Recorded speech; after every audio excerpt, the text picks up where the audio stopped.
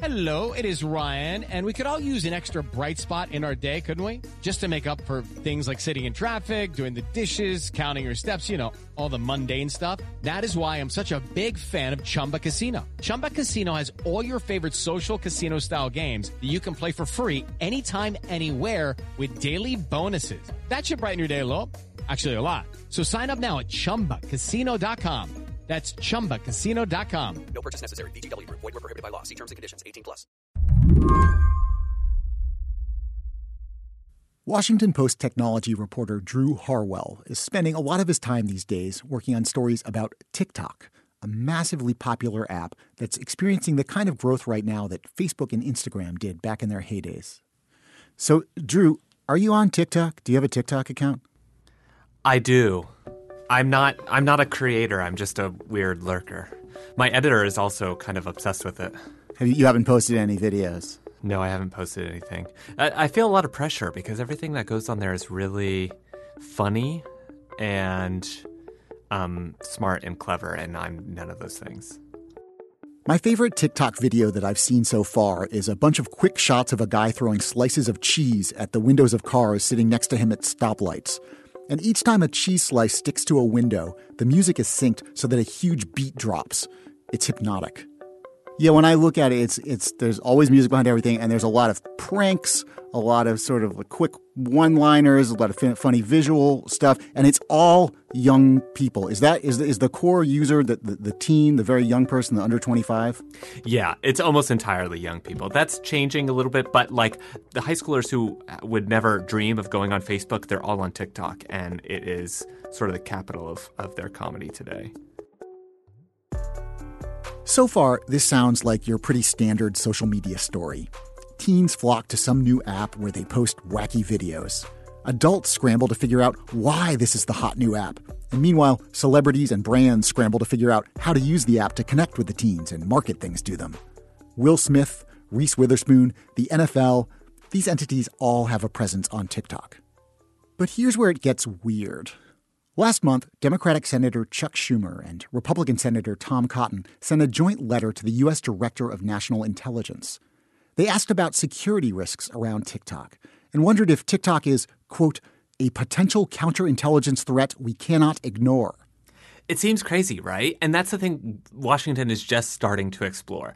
When you look at TikTok, it's really easy to just see the sort of fun videos, but it's also this incredibly instrumental communication platform for kids and young people. The U.S. government has had its issues with Facebook and Instagram and Twitter and Snapchat, and some of those issues have touched very directly on politics and elections and national security.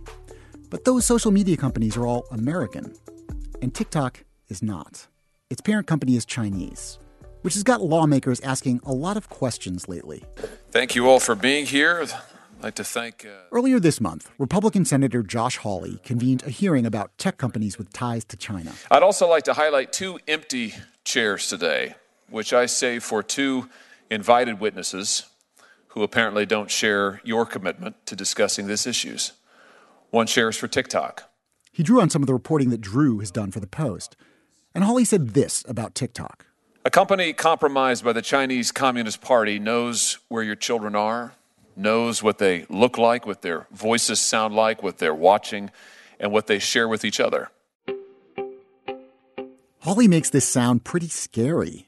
What happens when the big social media platform, the one everybody's on, is based in China? Does it raise different concerns about security or data privacy or censorship or propaganda? Or is this just fear-mongering about a geopolitical rival? Today we talk to Drew Harwell, one of the few reporters who's spoken to workers inside TikTok. We'll explore the excitement and the anxiety around this blockbuster app and figure out what happens when social media is maybe socialist. I'm Seth Stevenson, subbing in for Lizzie O'Leary, and this is What Next TBD, a show about technology, power, and how the future will be determined. Stay with us.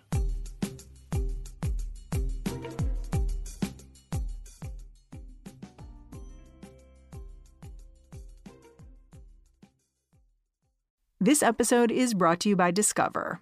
When it comes to your finances, Discover wants you to know they are the credit card that is always there for you. With 24/7 U.S.-based live customer service, everyone has the option to talk to a real person anytime, day or night. Yep, that means no more waiting for, quote, normal business hours just to get a hold of someone. We are talking real service from real people whenever you need it. Get the customer service you deserve with Discover. Limitations apply. See terms at discover.com/creditcard. TikTok, this app that's got all of American teendom in thrall, is owned by a Chinese company called ByteDance. According to Bloomberg News, ByteDance is the most valuable privately backed startup in the world, worth $75 billion. It makes a Chinese version of TikTok called Douyin and a couple of other apps that are available in China and America. Drew was able to get a peek inside the ByteDance empire to see how it operates and figure out how independent its American arms are. So in your reporting for the Washington Post, you spoke to some people who've worked at TikTok. What kinds of people did you talk to? So we wanted to talk to as many kind of TikTok ByteDance people as possible. So we sort of cast a wide net, and we ended up talking to a ton of former content moderators at both TikTok and ByteDance's other really popular American app, which is called Top Buzz, which is sort of a news aggregation app. So these were people who they would get the reports of content that was maybe flagged for something being wrong in it. It's a job that you'll see at Facebook and all the other places. I mean, they give the rubber stamp of approval or disapproval to pieces of content on the app. We also talked to a couple other people who were above them in the ranks, who were at the manager level in both the California and New York offices of ByteDance. And they had sort of seen from the inside that the office was run a little differently than they expected. The Beijing-based executive teams and management teams were they had a lot of control and exerted a lot of influence over what content was allowed on the app and what content that American users could see. So it seems like it would put some of these TikTok employees in a slightly uncomfortable position where you're balancing the demands of your U.S. customers, what these teens want the app to be, plus these Chinese owners. What did they say about how they balance those demands? There was a lot of content that was just obviously stuff we don't want, no matter where it's coming from, right? So it's the typical sort of violence, sex, drugs, the stuff that any platform would take off. And so that was not hard for them to make the decision on. But when it came time to deal with stuff that would have been mostly acceptable in the U.S., but was not deemed okay in China, stuff like political criticism, stuff like social taboos, or even stuff like heavy kissing, vaping, over-sexualized like dances and that kind of thing. In their words, they would see that piece of content coming over and they would feel like, well, this is okay. You know, this is the stuff you can see on YouTube and Facebook right now. It's not breaking any like obvious rules about violence or sex. And so they would give it the rubber stamp of approval, and then they would kind of find out later on that they had been overruled by a moderation team that was based in Beijing that got the final say on what would be allowed. They were expecting that there would be kind of a stricter set of rules for content on the version of TikTok that's used in China, which is called Douyin. But they were expecting kind of a different set of rules in the U.S. And so they were really surprised and kind of dismayed at the fact that they were quietly muting people and taking videos off the platform that they felt like were acceptable, should have been like something that we would tolerate in a free speech country. A TikTok executive has issued a statement saying that decisions about which videos to promote or remove are not directed by the Chinese government. People have tried to test whether censorship of political criticism is happening on TikTok, for instance, by posting content about the Hong Kong protests and waiting to see if it gets deleted by the app.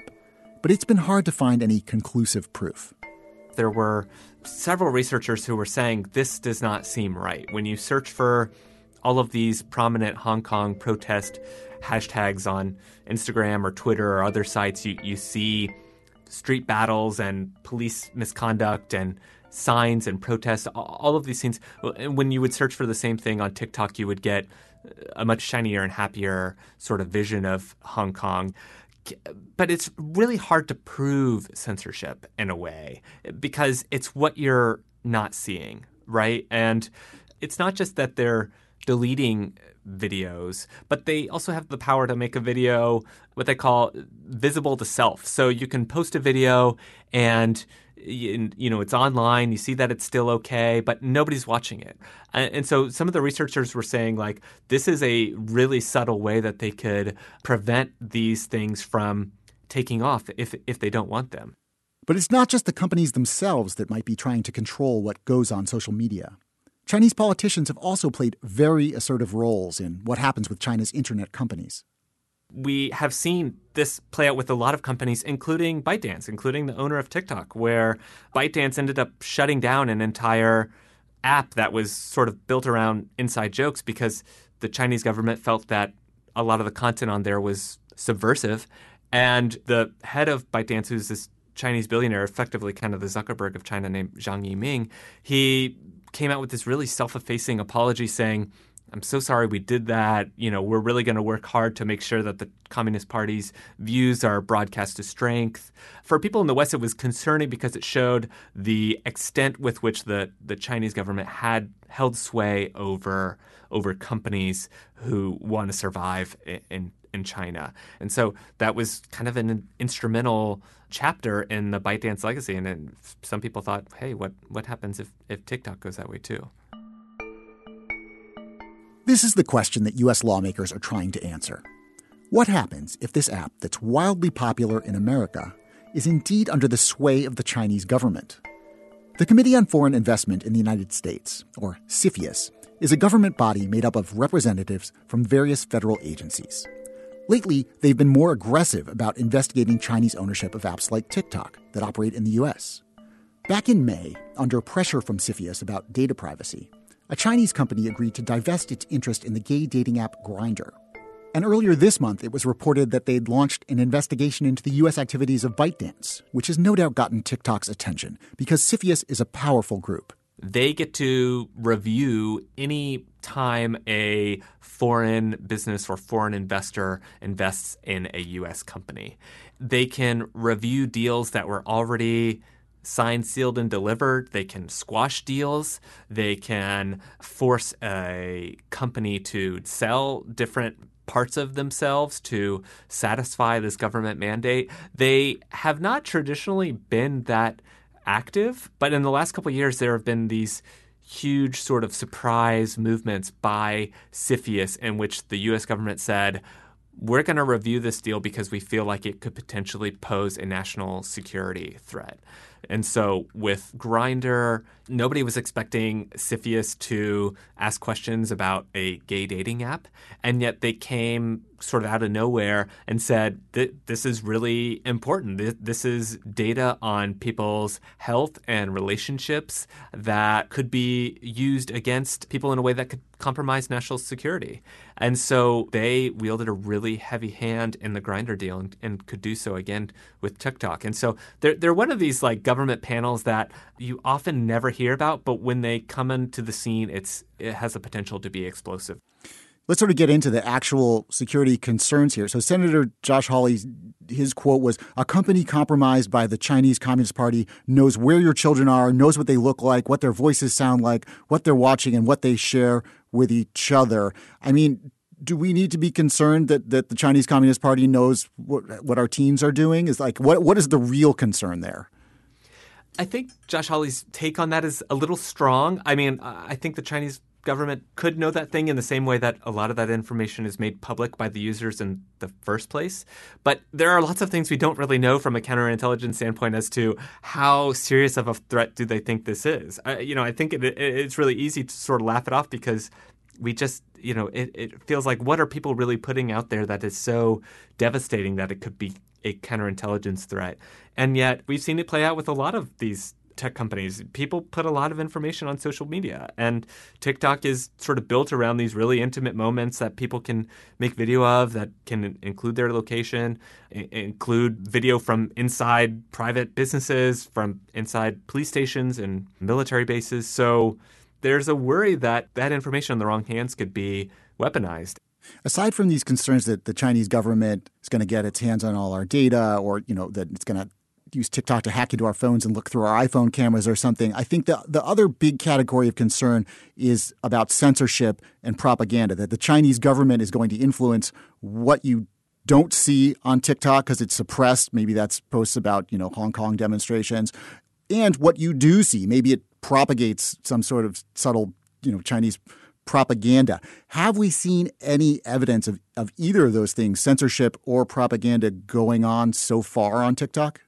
There's a really kind of interesting way that the TikTok version in China called Douyin has developed, where it's not just for entertainment, but it's a huge source of news for a lot of people. In China, there's huge presence for sort of local police, state-sponsored media and propaganda that plays out on Douyin. There's a ton of sort of celebratory, triumphant stuff around Xi Jinping in the Chinese state.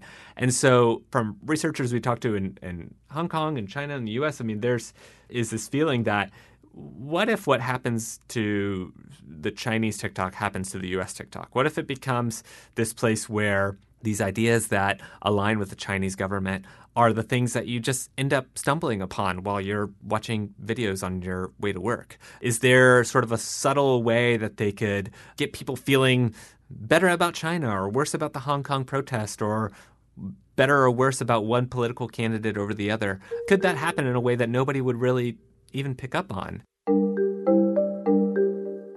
Some of this can feel a little like fear-mongering, where you say China, and suddenly everything sounds scarier. U.S. local police and politicians often have Instagram accounts where they push their own narratives. It's not surprising that Chinese police and politicians would do the same. And of course, the spread of propaganda and disinformation on Facebook is now legendary. But there's a larger question here about soft power as it gets expressed through a country's social media. For a long time, it seemed a lot more straightforward, where soft power meant, Hollywood movies and U.S. culture in general kind of propagating around the world and maybe subtly spreading U.S. ideas and pro-democracy ideas. And now it's much more complicated with these apps than it was when you just kind of made a piece of content and then tried to put it in front of people. It's a little more complex. Yeah, the new soft power is the app. The new soft power is social media, right? Like if you can make it so it seems like 100,000 people are all tweeting about Hong Kong protesters being thugs, then you can potentially convince people that that is a view that 100,000 real people have. And maybe it's a view that they should have too. I wonder how much of this sudden scrutiny and anxiety around TikTok is also just plain economic envy.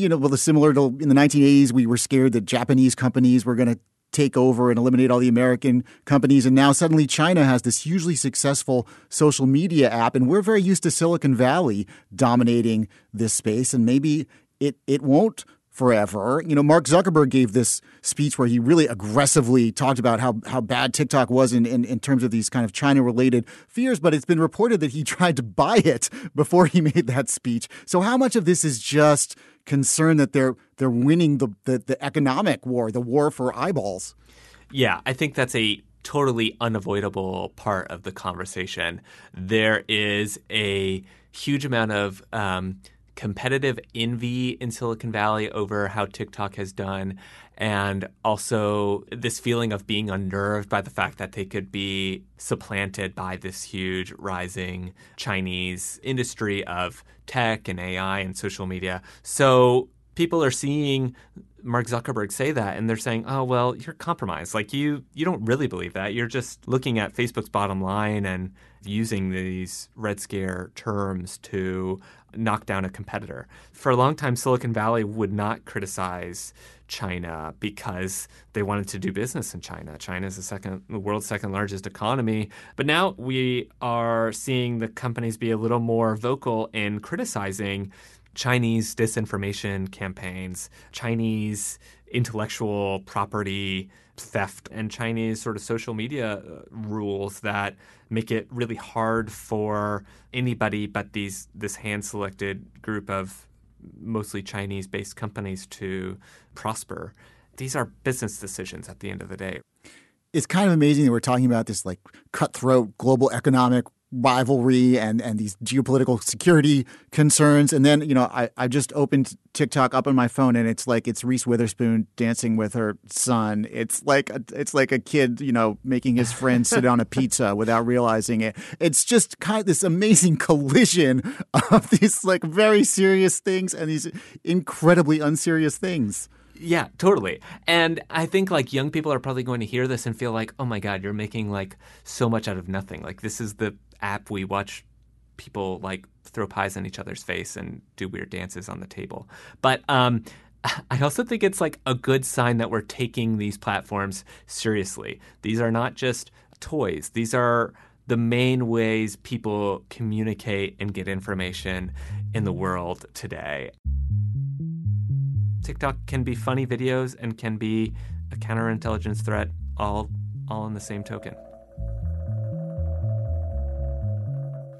Drew Harwell, thank you so much for coming on the show. Thanks for having me. Drew Harwell is a reporter for The Washington Post. Okay, that's the show. What Next TBD is produced by Ethan Brooks. I'm Seth Stevenson. TBD is part of the larger What Next family. Mary Harris will be talking impeachment later today, so keep an eye out for that episode in your feed. TBD is also part of Future Tense, a partnership of Slate, Arizona State University, and New America.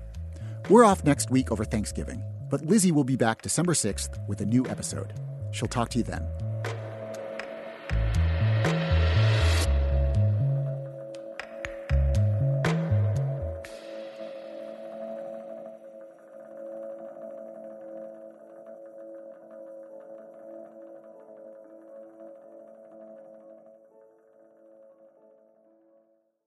Step into the world of power, loyalty, and luck. I'm gonna make him an offer he can't refuse. With family, cannolis, and spins mean everything. Now, you wanna get mixed up in the family business. Introducing The Godfather at ChumbaCasino.com. Test your luck in the shadowy world of The Godfather slot. Someday, I will call upon you to do a service for me. Play The Godfather, now at ChumbaCasino.com. Welcome to the family. No purchase necessary. VGW Group. Void where prohibited by law. 18+. Terms and conditions apply.